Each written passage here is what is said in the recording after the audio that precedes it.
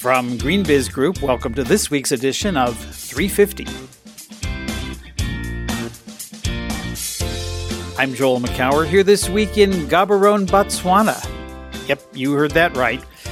On this week's edition, why investors are bullish on sustainable infrastructure, what to expect from COP23, is it time to retune our mindsets, and how a diamond company helped build a nation.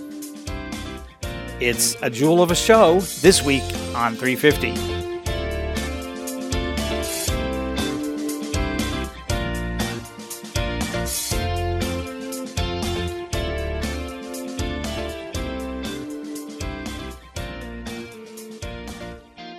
It's November 10th, 2017. Welcome to this week's episode of GreenBiz 350. It's episode 100. Wow. I'm Joel McCower, and joining me this week across the Atlantic and the equator is Heather Clancy. Hey, Heather. Happy 100. Well, happy 100 to you too, Joel, from not-so-exotic New Jersey, where the leaves are falling fast. Yeah. Well, it's been a fun thing. I'm doing this 100 with you and earlier with Lauren Hepler. I'm really enjoying it. We'll spend maybe some more time next week in episode 101 talking about the first 100 shows. I don't know what. We'll figure that out. But yeah, how's everything going in the U.S. and New Jersey? Well, I'm not sure if you heard yet, Joel, but we have a new governor here in New Jersey. It is Phil Murphy, the Democrat. And I'm happy about that for several different reasons. Not the least of which I have very little fondness for our current governor. But he has promised to bring back New Jersey's participation in the Regional Greenhouse Gas Initiative, something that Governor Christie exited when he came in. There was also a great ballot measure on yesterday that the New Jersey voters overwhelmingly approved, and that was to make sure that any settlements, any money that the state received related to environmental issues, so like, for example, a big spill of a petrochemical or at a natural gas facility, to make sure that the money would go directly to environmental causes. Believe it or not, there was, because of New Jersey's Balanced Budget Act, people have been able to use money from these things for other purposes, and Governor Christie did indeed try to use quite a bit of money from an Exxon settlement for other measures, and when that happened, someone got the idea to put it on the ballot, and it did pass. So I'm comforted by the fact that if money comes in for environmental damages, it goes towards correcting those damages. So that's the state of affairs here in New Jersey, Joel. What are you doing in Botswana, of all places? Well, I came down here this week to participate in a series of events that De Beers, the diamond company, has put together. On Tuesday, I was the plenary moderator. I moderated a series of panels for Sustainability Day. It's part of a week-long diamond conference that the De Beers does every year. We'll talk a little bit more about some of the other components there. And I hosted a number of panels, and we'll actually post some YouTube videos of those for people who really want to watch all of it. It's kind of interesting. But I learned a lot about the diamond industry, not just the environmental piece, but the human rights piece, the labor piece, the social piece, and most importantly, how De Beers, the company that is based here in Botswana and is the largest diamond company in the world, the relationship it has with Botswana is really interesting, and we'll get a little bit later. I'll have a conversation with David Prager, who's the Executive Vice President, Corporate Affairs for De Beers, talk a little bit about that. De Beers, that is not a name that I would normally associate with sustainability or corporate responsibility. Should I be worried about you? You know, this is not your mother or father's De Beers. This is a very different company than the one that most people associate with. It goes back to the 70s and 80s and around Blood Diamonds and the Leo DiCaprio movie and Conflict Diamonds and all of those things. The company's changed a lot. First of all, in about 2000 or so, it stopped sourcing diamonds from conflict areas. In fact, it began sourcing diamonds only from mines that De Beers itself owns, which is in 4 countries: South Africa, Botswana, Namibia, and Canada, up near the Arctic Circle. There's some diamonds, apparently. And so, first of all, the company is not sourcing that way, but they've also gone through this transformation, I think, from a corporate responsibility perspective, where, like a lot of companies that had been under fire from critics, stakeholders, activists, but also just a company that's part of the 21st century, and a company that's been here in this country now for 50 years. The company itself is over 100 years old. They've started to really, more than started, they've taken on some very responsible actions. I have to say I was kind of impressed. And I sort of like what's going on here. And for example, this week, there was a sustainability conference on Tuesday. On Wednesday, there was an entrepreneurship conference, all-day event, hundreds of young Botswana entrepreneurs. And it was debuting a partnership with Stanford to help grow entrepreneurship here in this country. And on on Thursday, what day is it? I've lost track. On Thursday was a Women's Day, where they brought together a group of more panels and speakers to talk about female empowerment in Botswana and in Southern Africa in general. And it's not just showpiece. Each one of these involves a number of partnerships. In this case, the UN Women for the women's event, and the Stanford one for the entrepreneurship, and a lot going on with different parts of the value chain on the sustainability side. So I have to say, I'm not a diamond buyer. I've never bought one in my life, and I don't.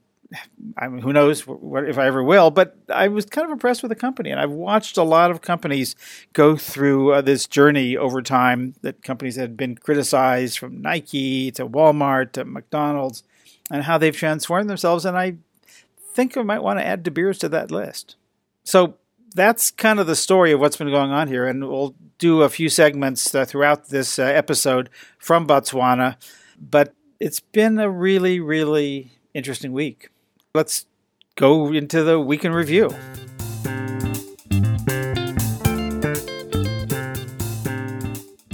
While Joel was off chasing stories in Botswana, the rest of the Green Biz editorial team has been busy keeping the site updated with news and thought-provoking essays to get your mind racing. First up, the latest submission from ongoing Green Biz contributor John Elkington, entitled, "Is it time to retune our mindsets?" In it, Elkington recounts his participation in a recent debate at the Cambridge Union in England. It's a big-time debating society. And the arguments centered on the following motion: this house would rather cool down the planet than warm up the economy. The implication of the central thesis, of course, is that it's impossible to do both, and that proved to be a trap for the climate skeptics in the room. The side that argued for growth, with little regard for the planet, lost the debate big time. The point of Elkington's story is that asking people to choose economic growth and the climate is a false alternative. It's a mindset that is increasingly outdated. Now more than ever, it's important that advocates of corporate action understand that link. Another piece that captured my attention and imagination is a submission from Lucy Kessler. She's a master's student in environmental management at the Yale School of Forestry and Environmental Studies. Search for the headline, "Battery Storage Holds Promise in the Commercial Market." The article offers some sound advice for organizations that are considering how to invest in on-site battery storage technology. It explores potential electricity cost reductions and the potential applications for so-called behind-the-meter installations that pair solar panels and some sort of on-site batteries that aren't necessarily tied to the main central grid.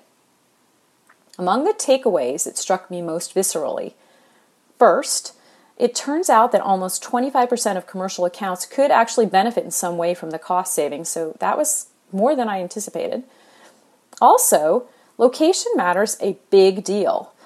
You see a lot of reporting and stories about the opportunities in progressive states like California and New York, But the report at the center of this article surfaces some other up-and-coming markets in places like Georgia, Kentucky, West Virginia, Alabama, Michigan, Iowa, New Mexico, and Texas. The final piece I'll mention this week is the dispatch I filed after attending the Goldman Sachs Sustainable Finance Innovation Forum in early November. You can find it under the headline, Investors Bullish on Potential for Sustainable Infrastructure. This was a day jam-packed with great sessions, including venture capital investment strategies, the mainstreaming of environmental, social, and governance issues within the institutional investment world, and the influence of impact investing. All of those were explored in great detail during the sessions of the day. One of the common threads across the panel discussions was the need for new collaboration between public and private investors, especially when it comes to financing sustainable blueprints for new bridges, roads, water systems, and other infrastructure. The United States was actually described more than once as one of the biggest emerging markets for projects of this nature. There was also a lot of chatter about green bond issues, which are on a pace to reach $135 billion this year. China's big. There's several corporates, though, in the United States that are participating. It has been rather muted. Apple and Starbucks still stand out as the innovators here, but interest is still very active, according to the conference attendees. A big concern remains how to report on the progress of projects enabled by green bonds. The reputational risk for not delivering could be substantial. GreenBiz Associate Editor Anya Hallmeiser is following the trail of these investments and what's inspiring them. As part of that coverage, she spoke this week with Christina Alnez, Senior Advisor of Climate Finance at Cicero, a climate research institute and provider of second opinions about green bonds. Here are some excerpts from that interview. A couple of really interesting trends. For one, we see that there's constantly new markets opening up. So we've worked most recently with new companies in Malaysia, and we're getting interest from a lot of developing world markets, which is really exciting because there's a lot of need and also potential for green bonds and climate finance in sort of funnel financing for SDG projects and climate adaptation and mitigation in the developing world. So I think that's one core trend that I see, new markets becoming interested in green bonds. And then on the corporate side as well, for the more established markets in North America and in Europe, we see that there's just a lot of innovation in what they're using green bonds for, and also that there's just more and more traditional corporates coming to the market with green bonds. The issuers that come to us, they are often looking for, it's a mix. They're looking for a way to, of course, they're looking to finance their green projects, so that's the number one. But then why do it? The question is, why do it through a green bond instead of a regular non-green bond? And what they do see for sure is a diversification of the investor base. So the green bond market is so small that I think that every green bond that is issued still gets some attention. And for these green sustainable investors, it's a small enough universe that they will, or at least I've heard someone say that they'll look at almost every green bond that is issued. So especially for smaller issuers, they can get a broader investor base. And then they'll also gain probably some reputational benefits from issuing a green bond. That's definitely a way to signal to stakeholders that they're serious about climate change and that they're serious about their green projects. It adds some weight, I would say, to a CSR policy when you because with the green bond, you are earmarking funds towards sustainable or green projects. So it certainly gives you credibility as a company.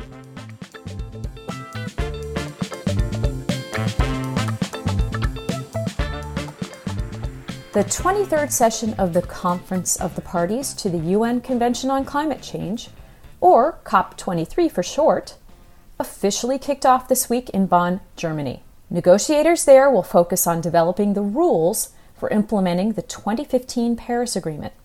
including how to report and review countries' climate efforts.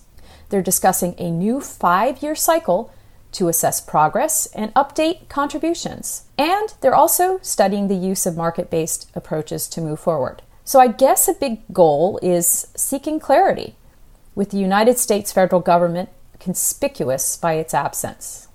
But just because the Trump administration is downplaying the event doesn't mean there won't be plenty of representation by the United States. Among other things, you can expect an update on the America's Pledge movement, the commitment by cities and businesses to pick up the slack for the U.S. federal government. Both Michael Bloomberg, the UN Secretary General's Special Envoy for Cities and Climate Change, and Jerry Brown, the Governor of California, will be on hand with fresh details on what's happening. Plenty of big companies are also sending their own representatives, aware of the urgency to demonstrate support through both words and action. Among those jumping on a plane to Germany are Valerie Smith, Director and Global Head of Corporate Sustainability for financial services giant Citi. I spoke this week with Valerie about her expectations for COP23, as well as what she hopes to accomplish there. Here are excerpts from our interview. The agenda itself is a mixture of different panel speaking engagements and events that are being hosted by a lot of different players. But I think Citi's overarching agenda is, like many companies' agenda, is really to be there to be a voice of business, to be a supporting voice, an enabling voice as a financial institution for the climate negotiations and for climate solutions. So we are going over to talk about our support of the Paris Agreement, to talk about climate as a business and market opportunity, and a real motivator for business. And we'll also be talking about a number of other topics around climate change and disclosure. We will be participating in some of the events at the U.S. Climate Action Pavilion. We have participated in a couple of different initiatives. Most notably, our CEO, Michael Corbat, signed the Wall Street Journal letter and advertisement in support of the Paris Agreement earlier this year. So that was really our main messaging around our support of the Paris Agreement and our continued commitment to those initiatives and goals. We were already quite vocal and had already set ambitious goals in the climate space. So we had announced 3 years ago now a sustainable progress strategy that had as its top priority climate change. We had launched our $100 billion environmental finance goal, which is our commitment to our clients, to sustainable growth, to financing climate solutions. And I think what you've seen this year is, from Citi and from others, you see a continued commitment to the goals that we've set. I mean, those goals are really our North Star in this space. I think there's also an acknowledgement that, and this is one of the reasons why we're going to COP23 in Bonn, there's an acknowledgement that the corporate voice is even more important. It's important to send the signal to other countries, to markets, to our clients, that this is still an important business issue for companies like Citi. It's still, in partnership with our clients, an important business opportunity. And so I think you may see companies like Citi slightly amplifying their message over the course of this year on a pretty wide variety of topics, certainly climate being one of them. But the message is still the same, and the message has been consistent over the years, that climate change is an important business issue for us. We believe it's an important business opportunity, and we are really focused on financing sustainable growth in partnership with our clients. What Citi expects and hopes to achieve is that we will be talking about initiatives like our, I mentioned earlier, our $100 billion environmental finance goal. We will also be talking about our work on climate disclosure, related to the Task Force on Climate-Related Financial Disclosure recommendations. But I think more than that, we want to be a part of the chorus of business voices that are essentially saying we are still committed to this space, our goals in this area have not changed, and sending a really important signal that regardless of what different signals they might be getting from the United States, that the business community, in addition to many cities in the United States, are still very dedicated to climate solutions. And I think that that is an important message for all of the different actors at COP to hear from the business community and others in the United States. There are two primary goals that the negotiators will be working to accomplish at COP23. The first is that they'll be developing the rules that will govern the Paris Agreement. And the second, and I think this is really important, is that they're going to begin the process of increasing climate action ambitions by 2020. So when the Paris Agreement was forged, there was the understanding that the different nationally determined contributions that countries were putting forward could be ratcheted up over time. Obviously, these are country by country decisions. So what they'll be working on in Bonn is beginning that process of encouraging increased ambitions.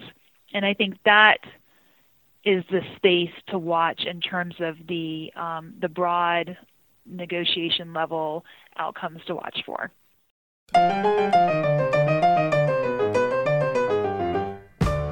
Hi, it's Joel again. If you're enjoying this podcast, I hope you'll check out Center Stage, our new podcast featuring live interviews from GreenBiz events.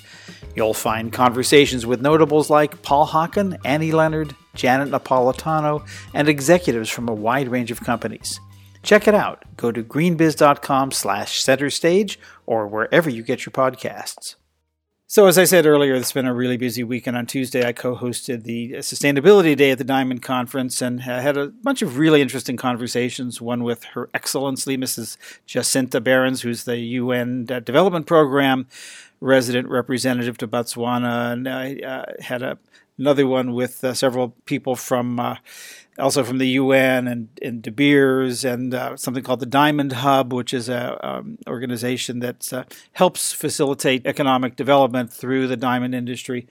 And one really interesting plenary session where I had 6 different speakers representing kind of the whole value chain of the diamond industry, from the actual mining to the midstream, as it's called, who take the raw diamonds and turn them into finished products, all the way through to the Diamond Producers and Association, which does a lot of the marketing.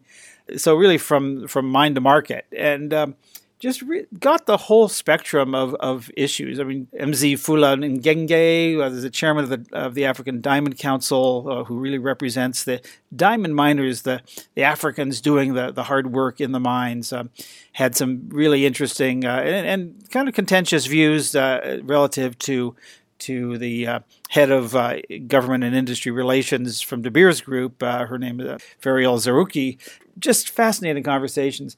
There was a really interesting conversation part of that, a little presentation by Jean-Marc Lieberherr, who's the CEO of the Diamond Producers Association.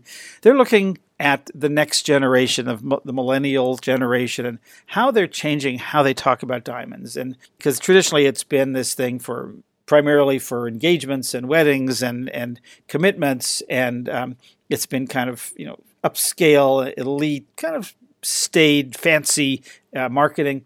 And now a lot of that's changing. And so I had a conversation with him about how the diamond industry is looking at the millennial generation. Here's that conversation. Jean-Marc, you talked fascinating about how you're trying to reposition diamonds from this sort of staid old world to reposition it for millennials. What are you doing, and what do you know that they want? Well, the first thing about this new generation that we learn by talking to many of them is that they're not into their parents' representations of society. They're not into reproducing the social norms, standards, and rituals that they feel are being imposed on them. They set their own rules, they want to do things their own way, and they want to say things their own way. And authenticity in what they do, what they say, the way they express their love and their feeling is really central to their being. How do we make sure that diamonds are part of the language that they use to say I love you or to express their feelings towards someone else, when for decades it has been actually part of a social ritual or a standard of how you do things when you get married. And we got to make them take ownership for the meaning of what a diamond really stands for, and it's got to be relevant to them, and that's what we're doing. So one of the things you hear about millennials all the time is that they're all about authenticity. I mean, that seems to be, and particularly in the face of synthetic diamonds, authenticity would be, I would imagine, a big part of the message. Yeah, it sounds like a bit of a cliche, but I think what they mean by authenticity is they want to be true to themselves. The truth is a very important part of their culture. So yes, clearly, what's more genuine, authentic than a billion-year-old or 3 billion-year-old diamond? And clearly it is a differentiator from synthetic diamonds that are produced in a factory in a matter of weeks, and really don't have any inherent emotional or monetary value. And I noticed that one of the ads you're doing sort of takes diamonds to outdoors, active lifestyle. This is a young couple that's I don't know what kind of diamond or how it fits in, but it's obviously not necessarily the engagement or the 25th anniversary brooch. This is a diamond as part of the way you're positioning it as part of a sort of a young lifestyle style. Yeah. Well, clearly the diamond plays a role in the story. It's the symbol of what they've got going between the two of them, which is really important. It's not a medal of honor that the man has given to the woman. I think that's a really important aspect. The diamond celebrates what the couple has got going between the two of them. It doesn't celebrate a forever commitment from one to another of the two of them. For that matter, they don't really want to hear about anything that's forever. They want to know that they're going to be growing together, that what they have is valuable, is going to make them progress, and then God knows where it takes them. If it's forever, great, but that's because the process was good. And diamonds can play a role in making that process good. Wow, diamonds aren't necessarily forever. That's new information. But how does all this relate to sustainability, the Sustainable Development Goals, and everything else we've been talking about here at the Diamond Conference? Yeah, no, that's really, really important. I think younger consumers make a statement when they buy something, and they want to make sure that the product that they're buying or the brand that they're buying is aligned with their own personal values. We believe that diamonds do a lot of good. They provide education, livelihood, and health to about 10 million people worldwide. Not everything is perfect in the world of diamond, but the millennials that we talk to about the goods that diamond do, what they actually contribute in societies like here in Botswana or even India, actually love the story and embrace it totally. So it is an important part of our proposition to them that actually they can buy a product that is not only all beautiful, authentic, and rare, but also does a lot of good in the world. And you're introducing some new ads in the U.S. During the month of November. What's your message there? Well, it's a very similar message. It's really the celebration of the authenticity of the tenderness, the intimacy between a couple that's find themselves, really. And we're trying to really stay away from social representations of love to really talk about intimacy, authenticity and tenderness between a couple, and the diamond as a symbol of that. All while paddling a canoe. Yeah, for example, no more canoe in the new ads, and these new ads will be targeting more slightly older millennials, more established relationships. But they are tender, they're charming, and they feel real because they are. So what's the thing you want people to take away about diamonds and sustainability? Well, the one thing I want people to keep in mind is that diamonds are at the center of a huge ecosystem. that involves about 10 million people, directly or indirectly, in some of the most disadvantaged regions of the world, including Southern Africa and India. And that the progress that's been made over the past 15 years, I think, has no equal in any industry. And so the industry is no longer what it was 15 years ago. The conflict diamonds, as depicted by the DiCaprio movie, are really a thing of the past. It doesn't mean it's the end of the journey. I think continuous improvement is what we need to do, and we can never be satisfied with where we are, given the promise of purity and transparency of our product. But I think consumers can be proud of the diamond they're buying. Jean-Marc Lieberherr, CEO of the Diamond Producers Association. Thanks for talking to me. Thanks a lot. It was a pleasure.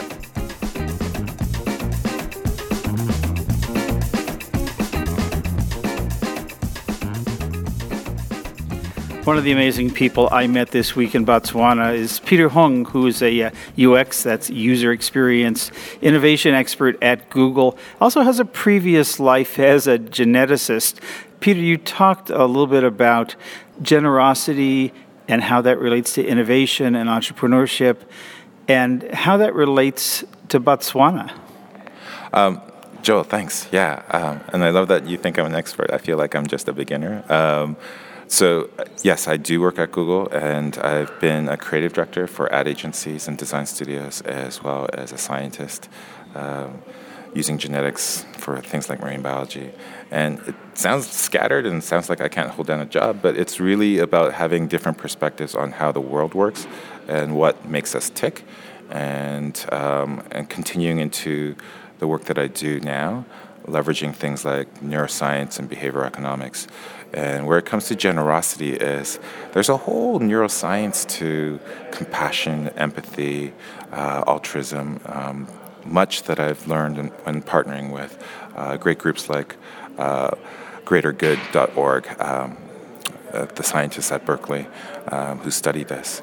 And what it actually shows and teaches us is that generosity, one, is not this mystical thing. In fact, it's more like a muscle. You can actually see it in the brain. You can measure the size of it. And that because it's a physical thing, in a way, it makes it more real. And in a way, it makes it something that we can take care of. And it was at Stanford. They hooked up all these Buddhist monks, and they could actually detect and see the area in the brain where this muscle, the insula, this region of compassion. And in Tibetan monks, it was massive, and the rest of us was small. And what that means is, as a physical structure, when we see things that as a society and as an individual, we tend to say, "Oh, now I can deal with it." So, in most of us, if it's small, how do we flex that, and how do we make that bigger?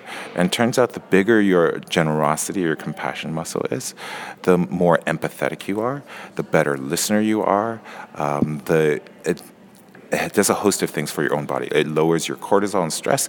It also turns on antiviral expression. In a way, you're happier, you live longer, and you're a better communicator and a better human being. So talk a little bit about why, of all the things you could talk to a group of young entrepreneurs about, specifically here in Botswana, why you wanted to talk, why you thought that was an important topic. So in terms of innovation, I think innovation tends to work best when, even if you have different opinions, you can get people aligned and working together. And compassion and empathy is one of the best ways that you can truly understand another person's perspective, because then you're not just designing for something and putting it out in the world and hoping that it succeeds. You're understanding your audience first, which is one of the basic principles of user experience. Understand your audience. But it's more than saying, hey, I've done some market research. It's like, I think there's a gap here, let's fill it. Versus like, what people are really feeling and what they're really needing actually needs to be addressed at an emotional and a psychological, perhaps a very deep-seated level. And that's a humanistic perspective that we could definitely use more of in technology. And in Botswana, you have such great intellect and great entrepreneurs who are at the stage where they could leapfrog, I think, the rest of the world, because they can embrace the best of what we've already developed in terms of strategies and technologies. But now there's a high level of intellect as well as a high level of empathy and consideration that I've seen in the psyche of the culture here, which I think can take advantage of true product innovation because they're being more conscientious and because they're being truer to what are the upstream humanistic factors that create better downstream product successes. So this isn't simply a matter of taking Silicon Valley and trying to embed it here in Southern Africa and become what Silicon Valley has become, or is that what's going on here? No, in fact, I'm really glad you asked that question because it's never again like the idea of the colonial power introducing, here's what we've learned, adopt it. In fact, when I said the word leapfrog, I was intentional. When I gave the talk, there's a culture here as early as the 1400s, even sooner. Africa was a cosmopolitan society. They were already trading with the southeast coasts of Asia and Arabia and India and as far as China. And they were a cosmopolitan society of technology and innovation and ideas. And this is before European colonial powers affected the history and recent history here. So the African continent is already a house for innovation. And they don't have to follow the blueprint and the legacy of the blueprints that we have in the tech sector. In fact, they truly can take the best of what we have, use their own culture, use their own history, use their own psyche, and I would say use their own empathy. There's a stronger social culture here, whereas North America tends to have evolved from a distinct puritanical mindset of the U.S. history through the aspects of the colonies that developed there. And here, the African society is tied to the land, an awareness of the land, as well as the awareness of the city. Most people here in the city still they have their connection in their villages, but they work here in the city. And so that's a holistic perspective, and that's going to give them an advantage. So I know that your presentation was very well received, aside from the standing ovation you got. At the end of it, you had conversations for at least the next 12 hours, if not the next 24 hours, with people who wanted to pick your brain and just learn more. What did you learn? I've been learning a lot. I've been learning, and what I saw immediately after the talk was the level of the questions were profound. I've given similar versions of this talk or these workshops throughout Europe and the US, but I have never seen that level of intention, depth in the intellect, as well as the empathetic connection of their understanding each other. And it seemed like I was merely catalyst. They already knew almost everything I was saying. In fact, I think it was more surprised nodding, where they would like, oh yeah, and that's what happens when you're already in touch with yourself, and that's a mindful perspective, and this is a mindful society. Peter Hung, UX innovation guru at Google. It was a great pleasure to meet you here, and I look forward to continuing the conversation.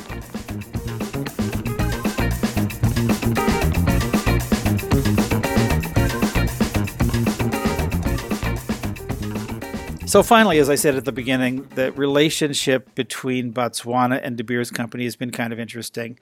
And they date back to the very beginning of the country, which was formed in 1966, 1 year before diamonds were discovered here. So diamonds weren't discovered until a year after the British had given Botswana its freedom, I guess. Had things happened in the opposite order, things might have gone differently.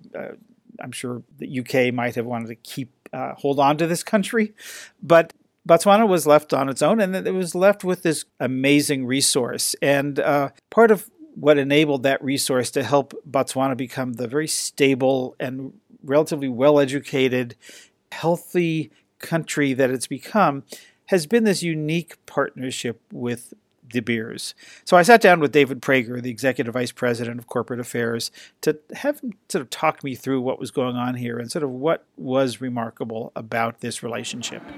David, one of the things that's been really interesting to me during my visit to Botswana is to understand the relationship between De Beers and Botswana. It's a rather unique relationship between a company and a country. Talk just a little bit about what it is, how it began. Thanks, Joel. It is a unique partnership, and it's a really cool one, one that we're really proud of. So Seretse Khama, who is the first president of Botswana, who's recently been profiled in the big film A United Kingdom, really had a remarkable vision, and he understood the wealth that was beneath the feet of all Botswana, and so he decided that diamond revenues would not be vested in the area or the tribe from which they were found, but rather in the entire nation. And that really set the stage for Botswana to be able to build an economy around diamonds. And that's so to avoid the resource curse that so many other countries face with oil and other minerals. So where does De Beers come in? Yeah, well, that's right. And so Botswana had really wise leadership. They set up strong institutions, democratic institutions, had strong rule of law, good governance, low levels of corruption. And they struck a very, wise deal with De Beers in which they agreed on joint ownership of the mining company that would mine the resource. And so in Botswana, we mine Botswana's diamonds through a joint venture, 50-50 joint venture called Debswana. And Debswana has been going for almost 50 years now, and it still today stands as a beacon for what public-private partnerships can be for the world. And in Botswana, while it's a 50-50 partnership, after taxes and royalties and dividends, the Botswana government will take 81% of every dollar earned by Debswana, and 19% goes to De Beers. And De Beers is by far and away the largest company in Botswana. I think some of the just statistics of what's happened in those 50 years since the nation was founded as a result of the very wise investment of the wise business structure that the government took with you, it's pretty remarkable. It is remarkable. So government took the revenues earned by the mining of diamonds, and they reinvested it in healthcare, in infrastructure, and in education. So when diamond mining first started, or when diamonds were first discovered in 1967, there were 6 kilometers of paved roads in Botswana, and it was one of the poorest countries on earth. Today, there are more than 6,000 tarmac roads in Botswana. There was something like one doctor for every 48,000 people, and today there's something like 3,000. I think you said there were 3 schools, and now there's 300. Yeah, it goes on. Yeah, great statistics, and a lot of that is because of the wealth. And De Beers seems to play an outsized role in just about everything here. Just it feels it's a funder of a lot of things. Is there a risk of being a little too paternalistic here, or having too much of a reliance on one company? No, I don't think so. It's certainly not a paternalistic relationship. It is, I'm going to invent a word here, but a partnership-istic relationship where what is best for both parties is best for the partnership. And there is an understanding that what makes diamonds valuable is that they are finite. But let's face it, that also means that one day they will run out. As I said before, Botswana owns 50% of Debswana, but it also owns 15% of De Beers globally. It's a 15% shareholder. And that means that the people of Botswana are our shareholders. So when we talk about creating shareholder value, we understand that to mean something slightly different than almost any other company in the world. In addition, we are a multinational company, and we look for environments in which to invest that are conducive to return on capital. And we think we've got a responsibility to create an environment that has a crop of talent, that has solid infrastructure, that has good health care so people can come to work. And so it's not for us to leave that to government to do. We think we have a role to play in that. So clearly, De Beers has made Botswana a better country. Has Botswana made De Beers a better company? Yeah, I'd say first, Botswana has made Botswana a better country. And Botswana has had the grace to allow us to participate in that story, but it's Botswana's story. That's the first thing. Secondly, Botswana has absolutely made De Beers a better company. And I will tell you, we've got something like 20,000 people around the world. They work in the Arctic Circle. They work off the coast of Namibia. They work in New York City, and they're on the red carpet at the Oscars. They are all deeply proud of the partnership De Beers has with Botswana and her people, and feel that it is a central part of the value system of the company. Well, it's a really interesting story, really interesting relationship. David Prager, Executive Vice President of De Beers, thanks for sharing it. Thanks so much, Joel.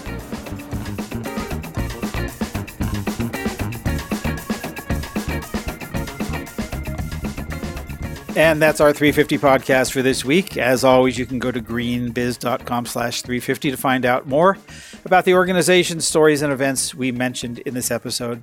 And while you're there, look for a link to Center Stage, our new podcast. That's the best of live interviews from GreenBiz events. Send us email at 350@greenbiz.com. We always love to get your emails. And thanks to GreenBiz 350 Director Stephanie Joyce and GreenBiz Managing Editor Elsa Wenzel. We'll be back next week for another edition, episode 101 of GreenBiz 350. In the meantime, from all of us here at GreenBiz Group, I'm Joel McCower. Thanks for listening.